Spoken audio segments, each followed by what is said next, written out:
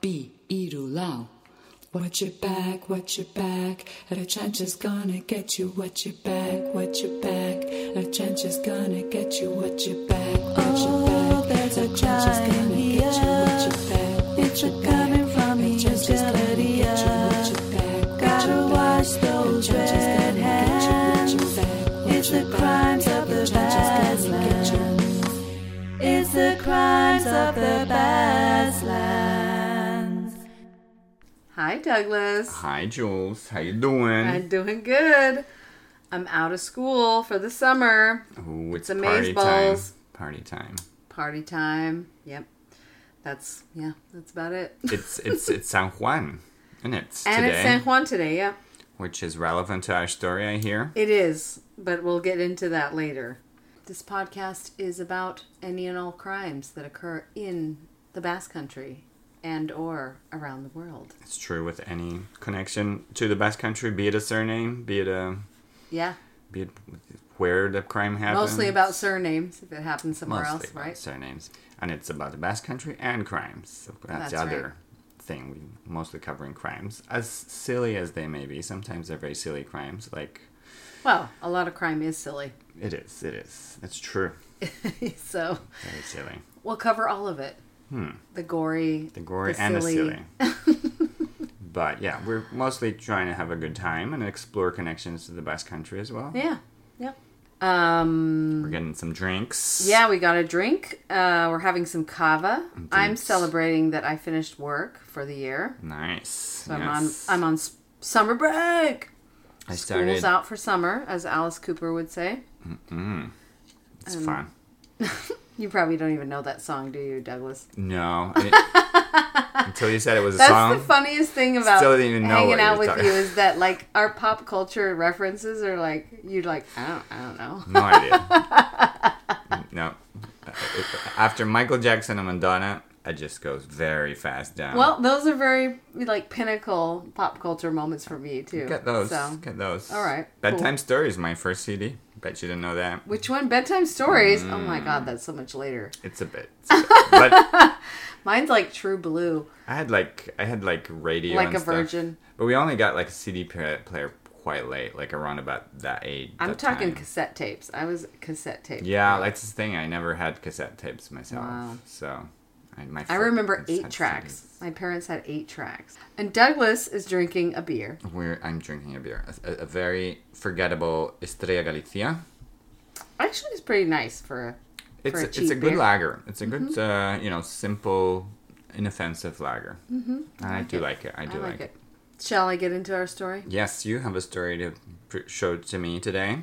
The sources were Euro Weekly News, Fascinating Spain, WordPress, Amusing Planet, Bilbao Click, and, of course, my old friend, Wikipedia. Nice. Exciting. Yes. I should really donate to Wikipedia.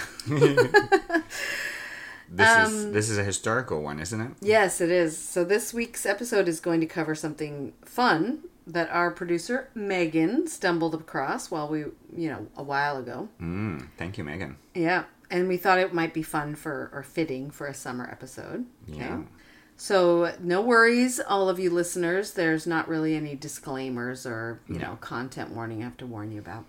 This won't be covering anything that will give you nightmares. No goriness. Yeah. It doesn't involve, like, murder or gore or anything like that. But it is a coincidence. So the only content warning I would give is, like, check your facts, keep your receipts when trying to prove or disprove something historically. True.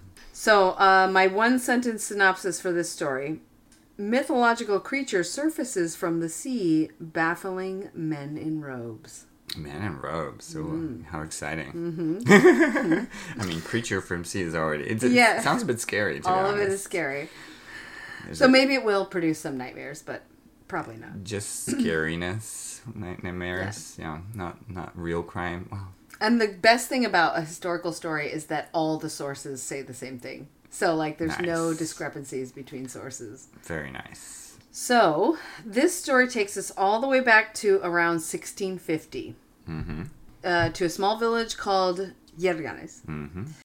It's on the Cantabrian coast. So, as we have said in previous episodes, but for new listeners, Cantabria is the province to the west of Biscaya. It's Biscaya is where we live, so it's on the northern coast of Spain and to the west of the Basque Country. Yeah. It's not part of the Basque Country. No.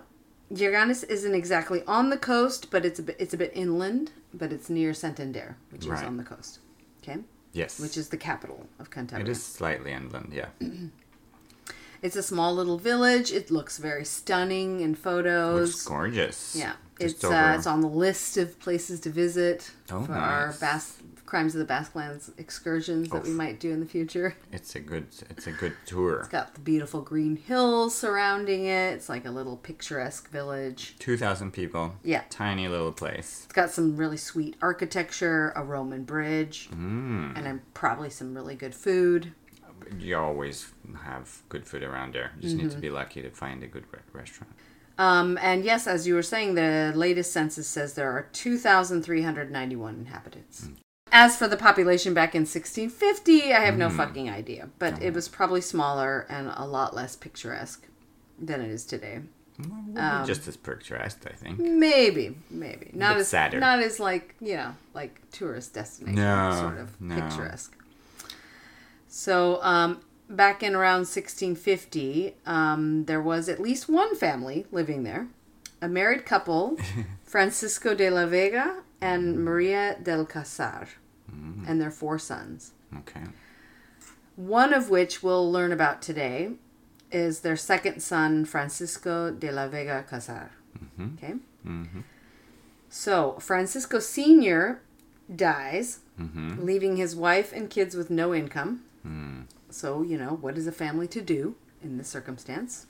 Yeah, terrible social security those days. No. No social security, no pensions, So the mom sent her son, Francisco, off to get an apprenticeship as a carpenter. Nice. So he's going to earn some money somewhere else and send it back to the family. So this is where our story brings us to Euskadi, to Bilbao. He was sent to Bilbao. Really? How sweet. Which is where we live. Here we are. Yep. That's a connection. We're already in Basque Country.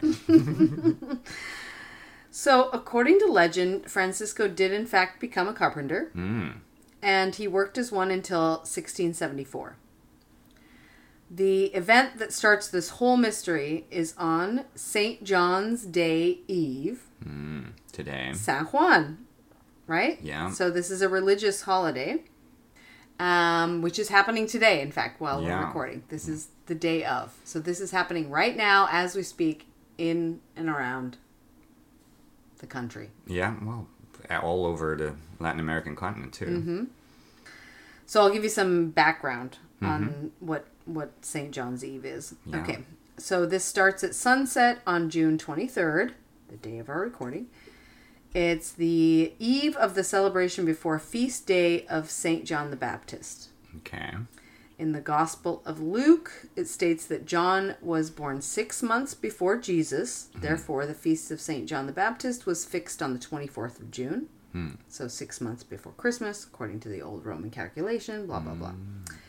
This feast day is one of the very few saints' days which commemorates the anniversary of a birth rather than the death of a saint. So the Feast of St. John closely coincides with the June solstice. Right. Also referred to as midsummer. That was just a in few the days northern ago. hemisphere. Yep, that was on the 21st usually is when they say the solstice is. The Christian holy day is fixed on June 24th, but in most countries festivities are mostly held the night before on St. John's Eve. There's a thing about fires and bonfires. Yeah, we'll go into that. Okay. So, like I was saying, this is celebrated here in Bilbao and in many other cities and towns, as we know as simply as San Juan, right? Yeah.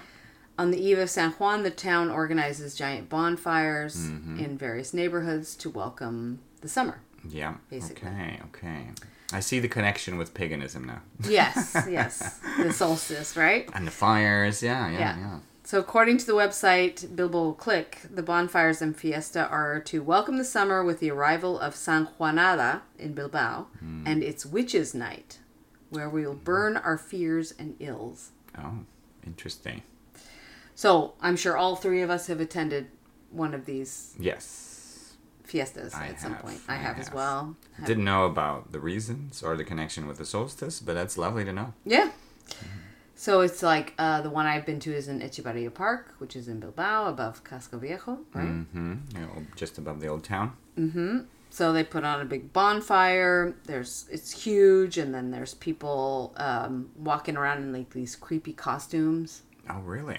Yeah. I don't remember that. Yeah, there's like drum beating and people walking around in costumes that are like, whoa, kind of Really? like. So I think that's the witches' night type of thing. Like, interesting. I'm not sure if that's the connection. Well, in Brazil, people get dressed up as like country folk, and it's like a national holiday. Everybody's like dressed up as they call it caipira, as in like you're like from like a baserri, like from a farmhouse. So like they'll try lots of checkers, big cowboy hats. That's the sort of thing people wear in Brazil. So different kind of dress up, but finally they do dress up somehow. I mean, it's not like the local people are up there dressed up. It's just like a performance they're putting on, right? While the fire's going, these people are walking around doing creepy things. And, you're encouraged to write down your fears and ills or whatever negativity you want to get rid of before the beginning of summer. So you're encouraged to write something, and then people are encouraged to go up and throw it in the fire. Whatever you've written down. Mm-hmm. In our story, it was on San Juan's Eve, or San Juan, or St. John's Day Eve, when our boy Francisco was out celebrating with his workmates. And he decided he'd like to go for a little swim in Bilbao's estuary, which is the river Nervion that runs through the city. So he was apparently he was a good swimmer. So this idea didn't seem too outlandish that he wanted to go take a swim. Very nice. Maybe it was already heating up in the city as of like today. Today was very hot. Yeah, right? It's definitely hot weather. It's summer. It feels like summer outside. Yeah, right? There's a slight disconnection for us because after industrialization, the Ria became quite polluted. So we don't immedially think of diving into these days. No. But I'm sure in 1674, that must have been I think. Lovely water then. Was when this happened. Mm-hmm. So he was probably hot, and maybe he had some drinks, out celebrating. Probably. And this is when most people come up with the best ideas, right? Of course. I mean, out drinking, it's hot. So he disrobes and he jumps in to the river. And this is when everything went terribly wrong. The current was either too strong or maybe he was too drunk. Okay. But he was unable to get back to shore. Oh, man. So the last that his workmates saw of him was being swept downstream until they lost sight of him. Oh. And this estuary would eventually carry him out to sea because it's an estuary, right? It does, yeah. So they didn't worry too much about him because they thought he's a strong swimmer. He'll surface at some point or he'll swim to shore at some point and maybe just walk his way back, right? Yeah, we would hope. They figured he'd just reappear, eventually. There's quite a stretch of river from here to the coast, so it's not like he's immediately being... Like, if he didn't get out immediately, he may, later have more opportunities to get out. Yeah. But a day went by, and he never did reappear. Oh, man. So he was presumed to have drowned, and that was that. So, should we take a break right here? Let's do that.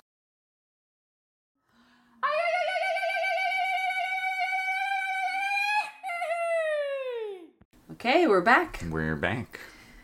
All right, well, back to our story. So he went into the river, disappeared. Poor guy.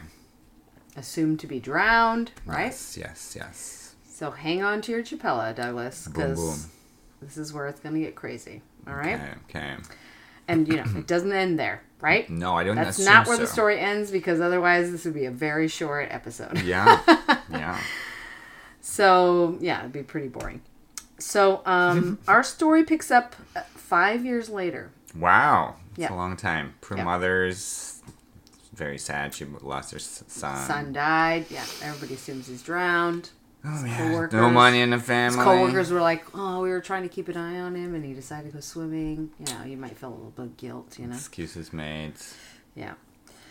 Our story picks up all the way down in Cadiz. Oh, wow. It's a very southern tip of Spain. It's right across from Africa. Yeah. Pretty far. Yeah. Like, we're at the very top north of the peninsula, and this story picks up right at the very tip of the southern peninsula. So it was down in Cadiz. Right. When local fishermen began to spot this strange-looking aquatic creature in the water. Okay. Yeah. At one point, a group of them even had the creature entangled in their nets, and it was fighting to escape their nets, their fishing nets, right? Okay. They struggled to capture it, but the creature was able to break free and swam off.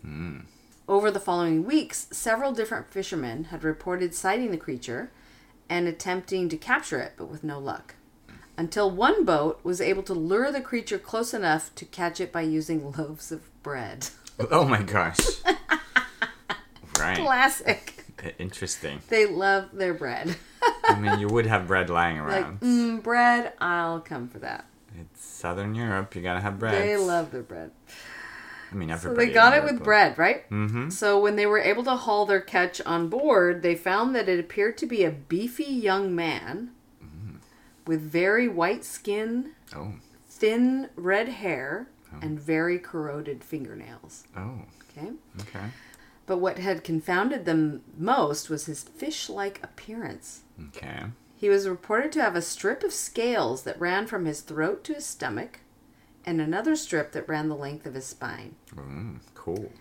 In addition, he had what appeared to be gills around his throat. Right. Okay? So, thinking they had some kind of monster on their hands, they did what any rational person would do. Try to kill it. No, they took him to the church. Oh my gosh. Hilarious. Well, it's 1779. 1679. 1679, sorry. Yeah. So they were like, well, the church knows what to do, right? Apparently. I mean, I guess if there was an alien... Take him to the church. They would take it to the church. It was, in fact, the convent of St. Francis where he was delivered. Convent, okay. And apparently being the church and having received an ungodly beast from a bunch of fishermen, they promptly performed an exorcism. Oh, I thought they were baptizing first. On him. Okay. Yep, they exorcised him immediately. Okay. Devil be out, right? Makes sense. It's kind of rich trial-y times. And they interrogated him in several different languages, but to no avail. Oh, I love the detail of the different languages. So, do you think that they interrogated him in Basque? Of course not. Well, what do you think? Come on. I mean, it's quite far from the Basque Country. That's my guess. But if it's several different languages, what languages do you think they were using? Latin? Oh, for sure. Yeah. For sure. Okay, and no answers. Yeah. Then what? Castilian? I mean, yeah. Castilian. What several. It said several different languages. Probably, so what other? Probably Arabic, because... Arabic, they're Africa, just across right from across Africa. from Africa, yeah. And if we're thinking that, if they were thinking he crossed over the straits, there's a lot of Berber spoken there, or Amazigh is also... Where's that from? Berber and / also known as Amazigh is the languages that were spoken around Morocco, Algeria, Tunis before the Arabs arrived. Okay. So they still continue to live today in Algeria and Morocco, in the mountains mostly. So it's kind of like the Basque of North Africa. Okay. In a way. French, Portuguese, Catalan, Basque, Galician. Then you could start going for the tiny languages like Bable, which is from Asturias. Asturias, yeah. You could go for Aragonese, which is Aragon. Yeah. I mean, it's far from the coasts, but Yeah, but they didn't have any answers, so they were just trying to get answers out of this guy. Yeah, so it's an let's interesting. try this language. It's an interesting one. Yeah. I mean, if they were thorough, they'd have to get like 7 Basque dialects. True. 3 from the north. At the time, yes, of course. Yeah. Of 4 from here. Yeah. So anyway, that's I like that detail though. Yeah. Very considerate of them to think of different. Well, they were languages. just like, who? What the? Yeah. Looks like a man, but he's also a fish. I like that. Well, so after several days of getting no answers from their fishman, he finally spoke. Oh. He simply uttered the word Liérganes. Okay, so... And nobody knew what this meant. Oh, right. Made no sense to anybody. I mean, it was a tiny town those days. Right. So... If it's 2000 now, imagine in 16. Right. I've never heard of it today. I had. And we lived near. We do live very close. We do live pretty close to it. So it was inquired about around town with no luck until one day a sailor from the north who happened to be docked in Cadiz, at the time said there was a small village near his hometown by that name.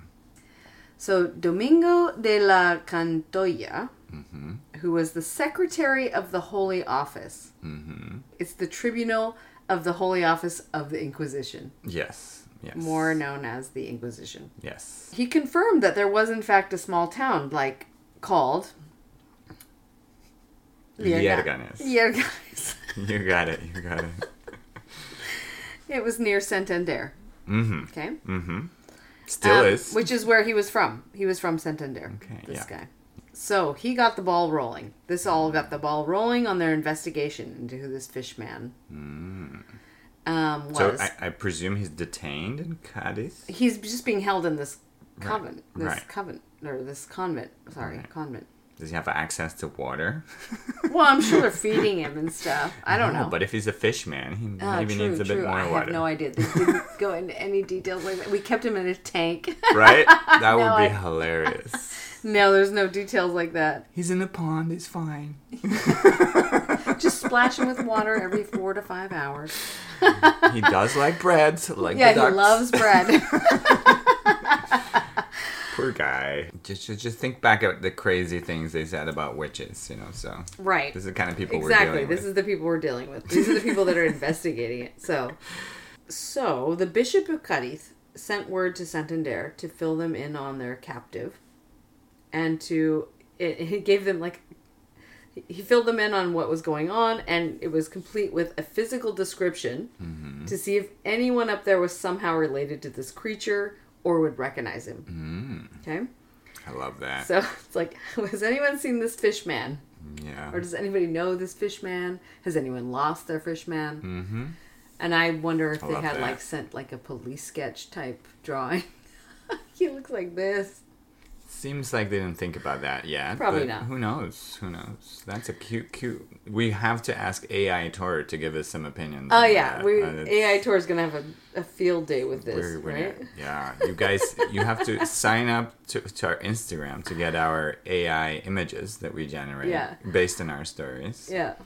And whatever AI Tor comes up with. There's some beautiful images. I love some of them. So they received word that no one had, in fact, lost a fishman. Okay. And no creature fitting that description had ever been spotted around town. Right. Weeks later, because it takes, 8 days to walk there. How long would the message could take to get up there? But the only news of missing persons reported out of Liérganes was the tragic death of a red-headed man 5 years earlier in Bilbao. One Francisco de la Vega Casar.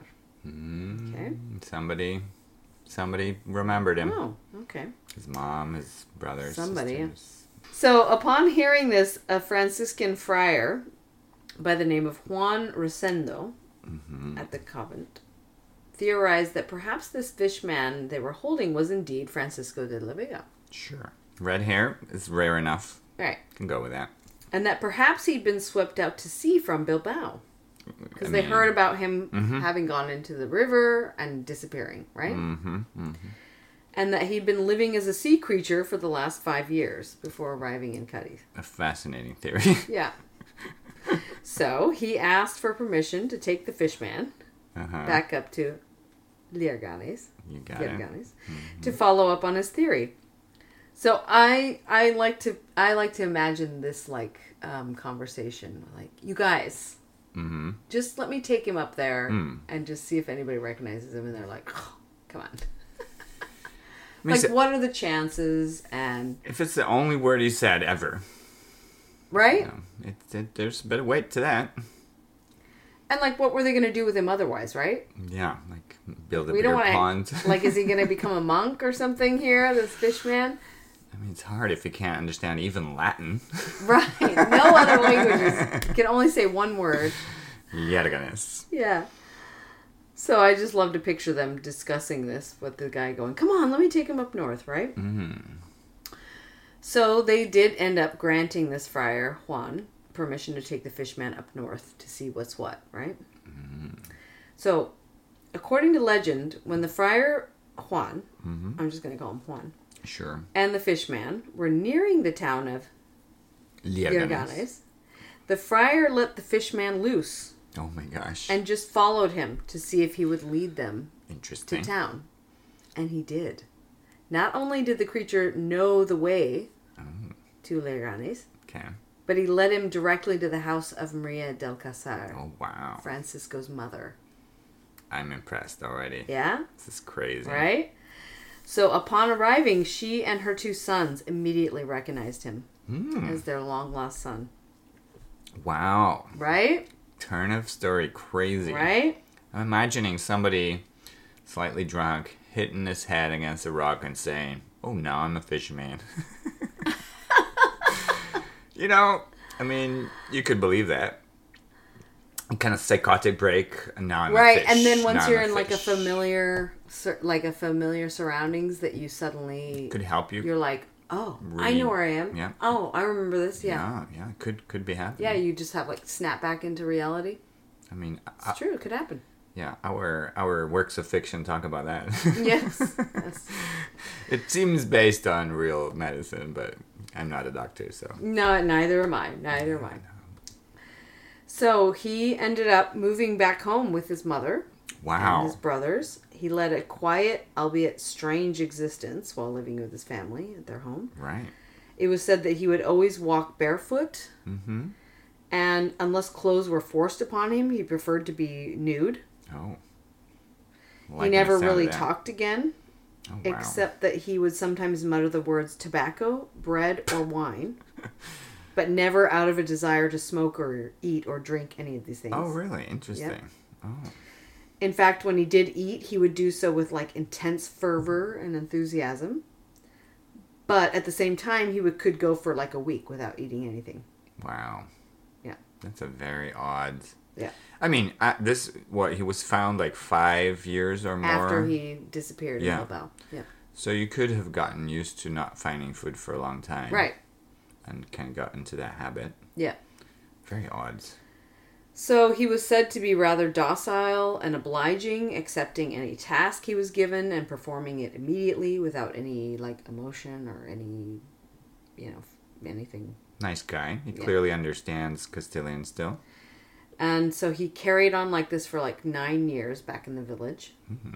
And he was just kind of considered to be the town loon. Sure. I mean, those days, people Yeah. accepted a lot of crazy things. Until one day, Da-da-da-da. he left to go for a swim in the sea and was...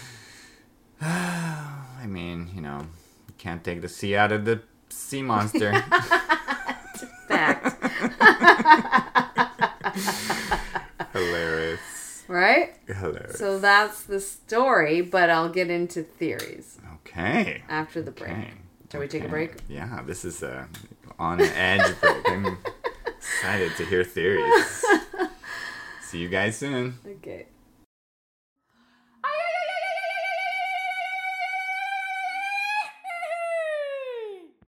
And we're back. Hello, Julie. Hello. Hello, listeners.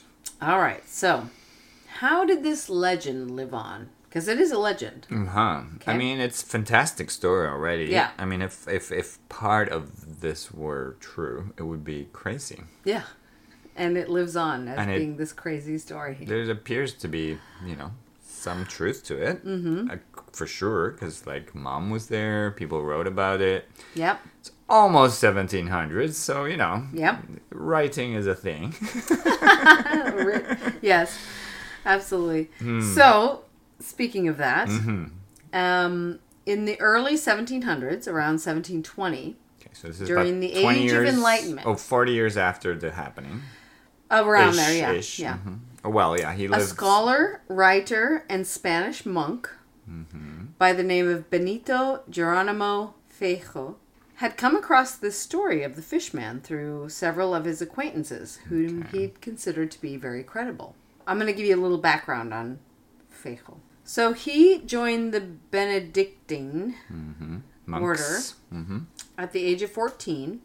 He studied in Galicia, León, and Salamanca. Okay. Later becoming a professor of theology at the University of Salamanca, which is a very famous university. Very famous, yeah.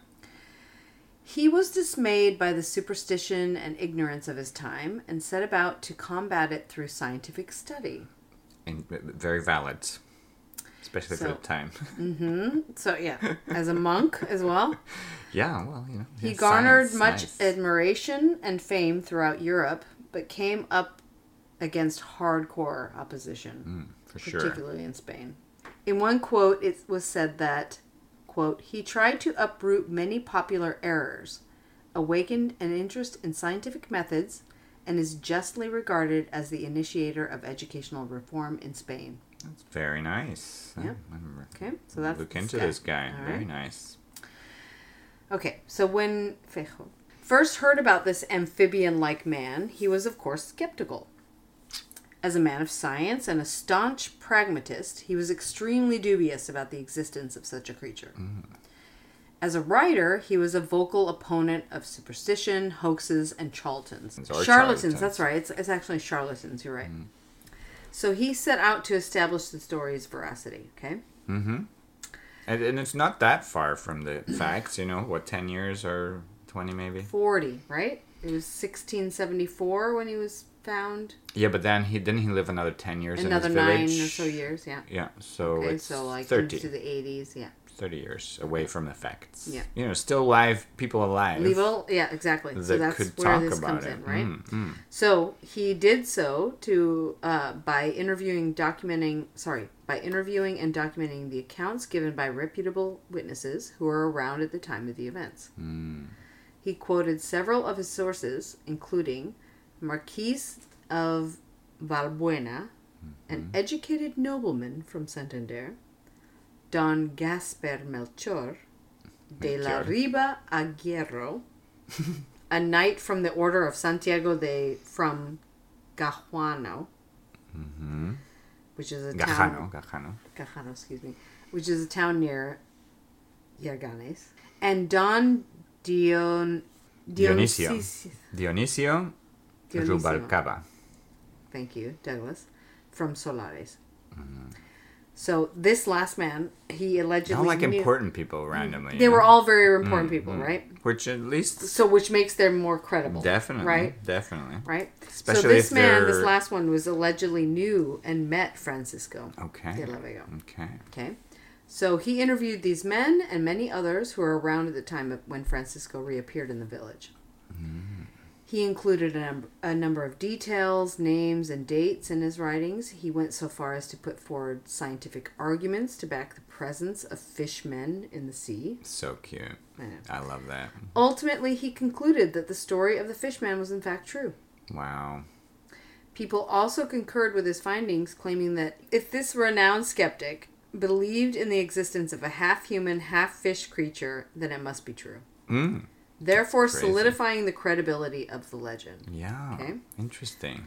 In fact, stories about fishmen were very popular in Europe and in Spain around this time. Really? And many writers wrote about them. So the legend was solidified and taken as fact. Until 2 centuries later. Oh, long time. Yep, 2 centuries. Yeah. Dr. Gregorio Marañón disputed the findings of Feijó. Sure. By using actual scientific explanations. 230 years later. Current. Sure. For the time. Right? Current, yeah. But was this, what, is this 1920s? So this is in 19 something. Early 1900s. Okay. Just 100 years ago. So I'll give you a little background on this guy, Dr. Greg. Okay, that's what I call him, Dr. Greg.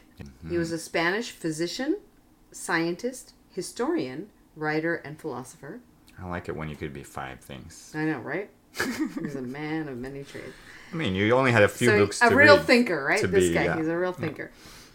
So, aside from his intense devotion to medicine, he also wrote about history, art, travel, cooking, clothing, hairstyle, and shoes. Oh.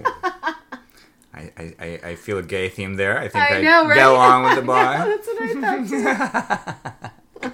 He's like a fashionista of his time. Yeah. So amongst his works, I don't know if I should even mention this, but amongst his works We got it. Was a series where he examined the great human passions through historical characters. Interesting. So he wrote these series of books that were just about like the psychological kind of profiling of people. Yeah, in a through way. these historical characters. Interesting. How these are played out in real life or something. He studied the text written by Fejo and thought, oh no, I can explain this man's appearance. Okay. Hold on to your chapellas. Hold on to your chapellas. Because I don't think this explanation No. I actually... Oh, really? You like it? Oh, okay. I think he did actually explain it. Okay. This is 1920 or so, right? Sure. Okay, so there's a lot of, evolution in medicine and etc. Somewhat. Okay? I mean, psychology was pretty bad still. Well, sure, but that's not... The man looked like a fish, according to everybody that saw him, right? So... But, let's see. Okay. So while he did admit that Fejo's account did offer up many credible witnesses and testimonies, and they were most likely true, but it was primarily the accounts documenting his disappearance in Bilbao and his reappearance in Cadiz before being brought back to Cantabria, and then disappearing at sea all over again. Yeah. Okay, so all that he deemed to be true. This all happened, right? Okay. But Francisco's fish-like appearance could be explained by a common disease found most prevalently in mountainous regions. Oh, interesting. He referred to it by its antiquated term, cretinism. Cretinism. Like a cretin, right? Which is derogatory now. It is. Interesting. So today, this condition is no longer referred to as cretinism, but it's called congenital iodine deficiency syndrome. Okay. It's a condition that is present at birth in babies who've had insufficient dietary iodine during the pregnancy, creating an inadequate production of the thyroid hormone. Interesting. It's all been eradicated in developed countries. True. Through iodine supplementation in food and through blood tests to check the thyroid function in newborns. Okay. If it goes untreated, both physical and mental development will be impaired. The physical symptoms may include goiters. Do you know what a goiter is? It's like when your neck swells up a lot. Yeah, or you have balls of things on your neck. Like a swelling of something on your neck, right? Good to specify. Yeah, it's a gradual enlargement of the thyroid gland. Okay, and that's called a goiter. Oh, so that might have been what they were thinking were gills. Interesting. Exactly. Interesting. So here's a little historical sketch of people with goiters. Okay. This is like an old school. I would say medical sketch. Real bad sketch of some people with. Well, they had to draw it in the days, right? Sure. I mean, you wonder if the guy is like a second-year art student or if he really had goiters. But sure, let's go with it. Let's suppose they actually look like that. Other symptoms and physical traits include stunted growth in infants, resulting in a shorter stature in adulthood. So, the adult stature without treatment ranges from 100 to 160 centimeters, which in feet and inches is 3 feet 3 inches to 5 foot 3 inches. Yeah, tiny. I mean, I'm shorter than the top range. Oh, sorry, Jules. I'm fucking 5'2". Your mom never gave you salt with iodine. I know. I feel robbed. I feel fucking robbed. Hilarious. I know. I was like, oh dear, I fit into this category. I think you'd be. But I have no goiters, right? No. Could you tell the listeners I do not have goiters? 0. But she has a very muscular neck. I have a very muscular neck. You're some sporty it's girl. Huge. I have like a footballer's neck, right? You're a sporty girl. It's more like what you call it, the whole My shoulders are huge. shoulder, upper body. Yeah. My dad has big shoulders, so I think that's where I got it. Nice. Nice one. I'm tiny, but I have huge shoulders. I am a real freak of nature. We all If are. they found me in the sea, they'd be like, "Get this girl to the convent." This girl's Who a is fish this woman. Beastly. Aside from being really fucking short, like myself. Right. Okay, they had thickened skin, hair loss, enlarged tongue, protruding abdomen, delayed bone maturation, delayed puberty in children, mental deterioration, neurological impairment, impeded ovulation, and infertility in adults. Oh, good to know we're not going to have fish babies. So this is all traits of this cretinism, otherwise known as, what did I say? Iodine deficiency. What did I call it? Congenital iodine deficiency syndrome. Congenital. Okay. Wow. So, as for the symptoms that signal their mental deterioration and neurological impairment, sufferers may be lacking in muscle tone and coordination to the point that they cannot stand or walk. Their cognitive impairment may range from mild to severe.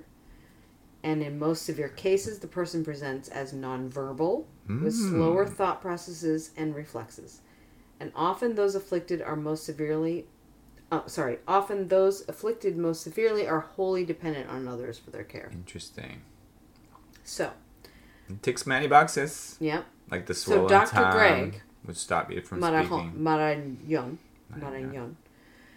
He surmised that the fishman's physical appearance and mental disorder could be explained by the ravages of this disease. So the lumps on his body, goiters, right? The thinning hair, the appearance of his fingernails, because remember I said they were corroded. His lack of verbal ability, mostly mute except for 4 words, right? The name of his hometown, tobacco, Wine and bread. bread and wine. That was it. All the basics. That's all he could ever say. Yeah. And the fact that most reports say that he was kind of dim-witted and docile. In addition, the fact that he was from a mountainous region further supported this theory. So a big thing about the mountains there is because today sea salt has iodine. If you're not eating anything from the sea, it's possible that you never get iodine. So that's why it would be connected to mountains. Yeah. This was an affliction that many were known to suffer from the Santander area at the time. Okay. Okay. So where he came from, this was a problem. Kind they of were having. endemic. Okay. Yep.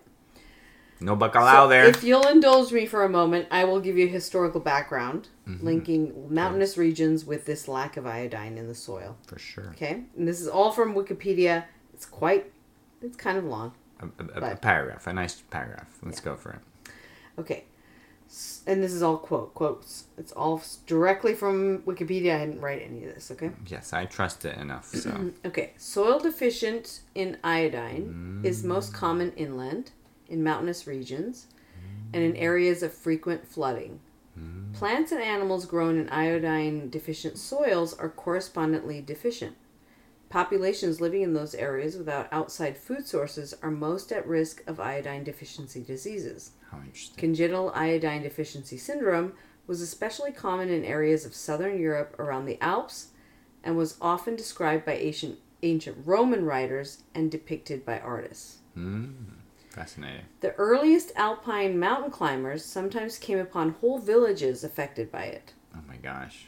At that time, the cause was not known, and it was often attributed to stagnant air, quote unquote, and in mountain valleys or bad water, quote unquote.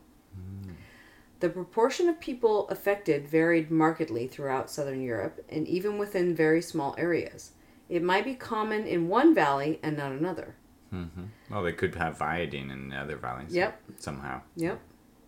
The number of severely affected persons was always a minority, and most persons were only affected to the extent of having a goiter and some degree of reduced cognition and growth.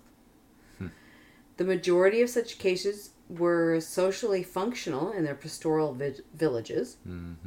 More mildly affected areas of Europe and North America in the 19th century were referred to as goiter belts. Oh my gosh.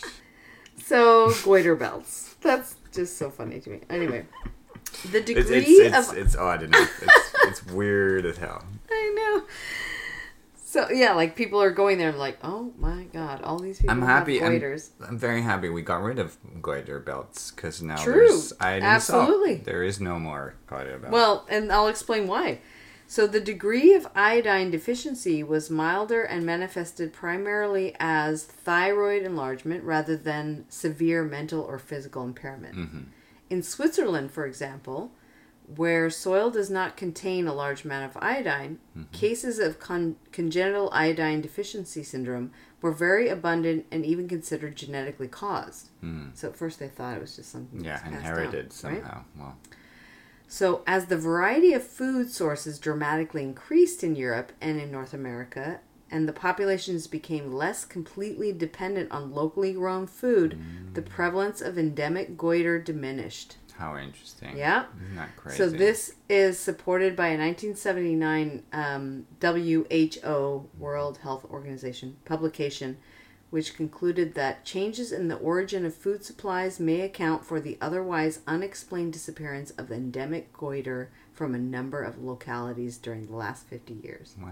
So they didn't even make an effort. So it was like just about getting food from other places. Yeah. Wow.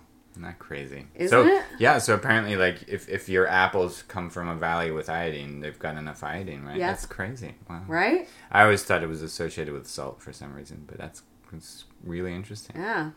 So it wasn't until, like, everybody started eating food from other places that these things disappeared. So warning for your self-sufficient Don't mad be people. so, yeah. Like, don't eat everything from the same valley. Just exchange some fruit with the next valley. Yeah, have a trading agreement. At least you need to exchange apples. Yeah. Have an apple exchanging season. Yeah. Interesting. Very Right? interesting. Yeah. Yeah, I learned something in this story. Me too. Me too. Okay, so a goiter or goiters that might have been on Francisco's neck might explain, as you said, Douglas, earlier, the gill-like features described by those who encountered him, right? Yeah, yeah. Like, this was something really weird. I mean, So, the fact that he resurfaced in Cadiz, where this condition is not common, yeah. they would look at this person and be like, what the hell is this guy's huge neck all about? Very good point. Very good point. They might have found it normal in his village. Right. If another because people apparently had there's it. an Yeah. endemic right at that time in Santander, or the area around Santander. So, you know, they thought, oh my God, this guy's got a fish neck or something. I don't know. 1700s. What are you going to say? 1600s, sorry. Late 1600s. Sorry.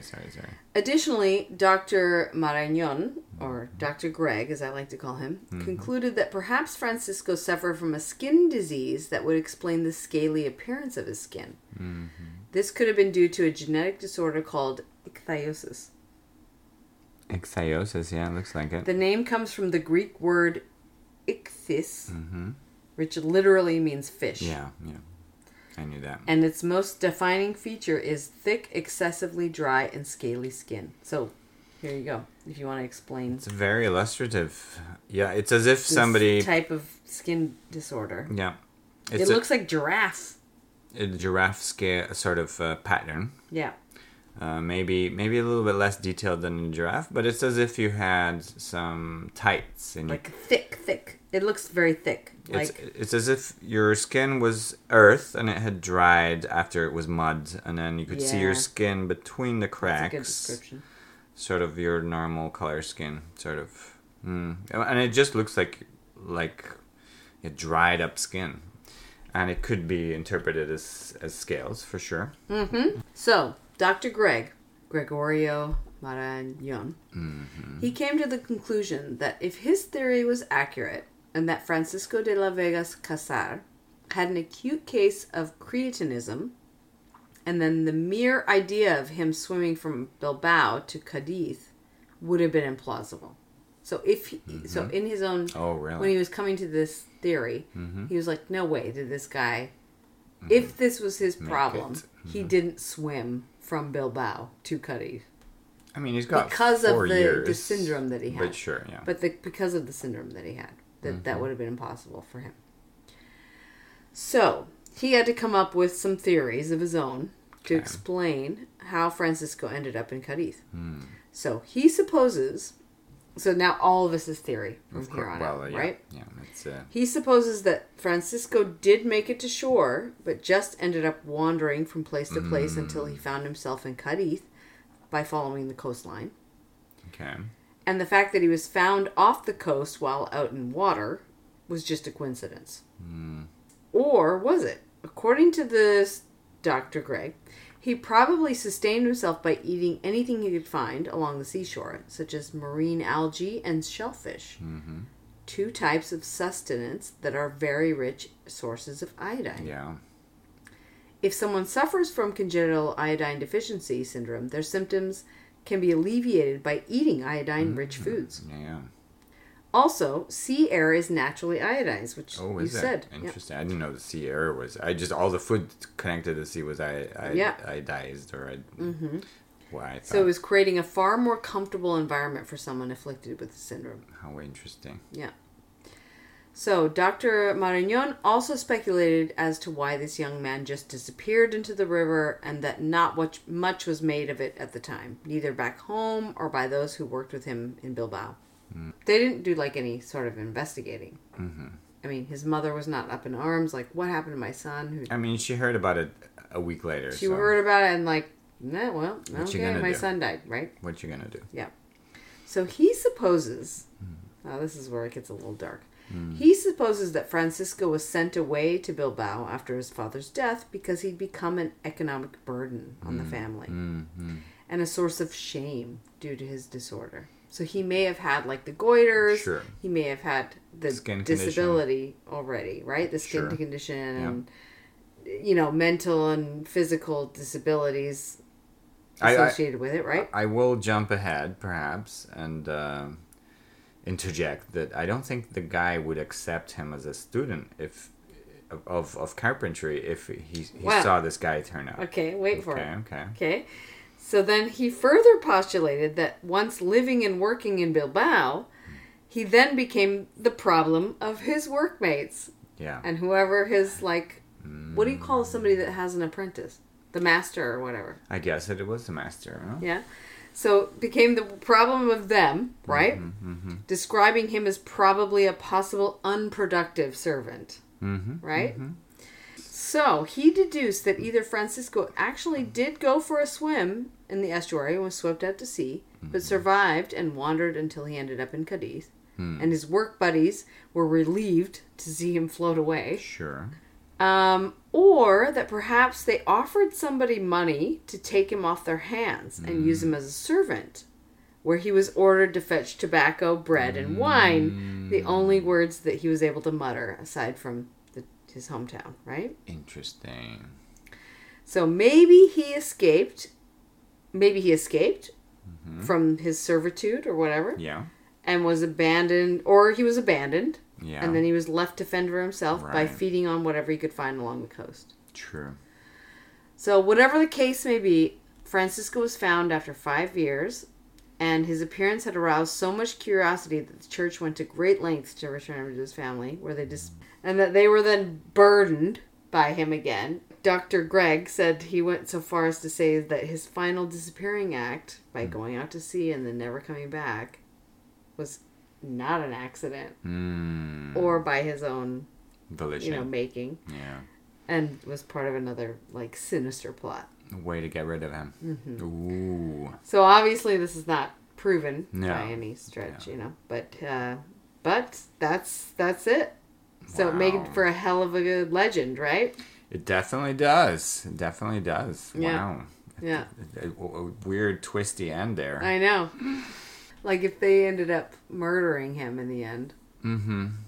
It seems like But he lived there for 9 years. Yeah. They let him stay for 9 years. Seems like it doesn't seem like they would just let's plot this murder for 9 years. Yeah, they would have gotten used to him by then. It's like it's the naked guy. It's well, fine. they were probably used to him. What else are you gonna before do? They sent him off to Bilbao as well? Exactly. If he was problematic, but he probably deteriorated with time, right? With this syndrome. I mean, it was always obviously better after living 5 years along the coast. Supposedly. I mean, if he was... Yeah, that was another thing, is that they thought that he was probably really bugged that he got sent back to Cantabria where he wasn't able to like have iodine rich. Yeah. It would deteriorate again. And and probably. it really made him just like, deteriorate his condition. Yeah, it's an odd one. Yeah. So, today, if you visit... Come on, Liérganes, it's super close. Cantabria. If you go there, you'll find a monument. Oh. So, it will find the monument to the Fishman. It's a statue that sits on the bank of the Miera River, just below the Roman bridge. It So just looks like a little guy bronze sitting next to statue. it, like It's a nice contemplating. I don't know. nice position. Yeah, it looks like he's just like a guy sitting by the river. Yep. He's got one. And in fact, in that town, it looked as though, like in the tourist sites that I was visiting for this town, it looked as though they were saying he disappeared from that river, not Bilbao's river. Oh, interesting. So like they skipped the part where he went To Bilbao and disappeared. Mm. Well, thank you, Douglas, for joining You in the story. Me. It's been a beautiful story. Thank you Thanks for for letting me researching tell it. Tell me, it was fascinating. I learned a lot about weird things. I know. It was fun. It was really fun. I loved it. This I loved story. it. And even if this is coming to you in autumn In September, or winter, because it's probably going to come to you in September. indeed, Somewhere around there. let us transmit the warmness of the months Of the we're beginning of recording summer in. that we're... All right, Douglas, I love you. Warm thoughts to all our listeners. Yes. And I love you too, Jules. Thank you. Yeah. Boom, boom, boom. Boom, boom, boom. And what do we say to, what's our... We bid you Agur. Crimes of the Basque Lands is written and produced by Douglas D. Carvalho. Julie Garcia. I'm Megan Dooley. The sound and editing for each episode by Douglas D. Carvalho. I'm Megan Dooley. Theme song written by Douglas D. Carvalho. Julie Garcia. I'm Megan Dooley. Sung by the choir with no name and produced by Tom Squires. Podcast art by Distinct Signal. Follow us on Instagram and Facebook at Crimes of the Basque Lands and contact us at crimesofthebasquelands@gmail.com with story ideas worldwide which have a connection to the Basque Country or any rave reviews. If you like our podcast, please subscribe, like, rate, and review wherever you get your podcasts. Until next time, Agur.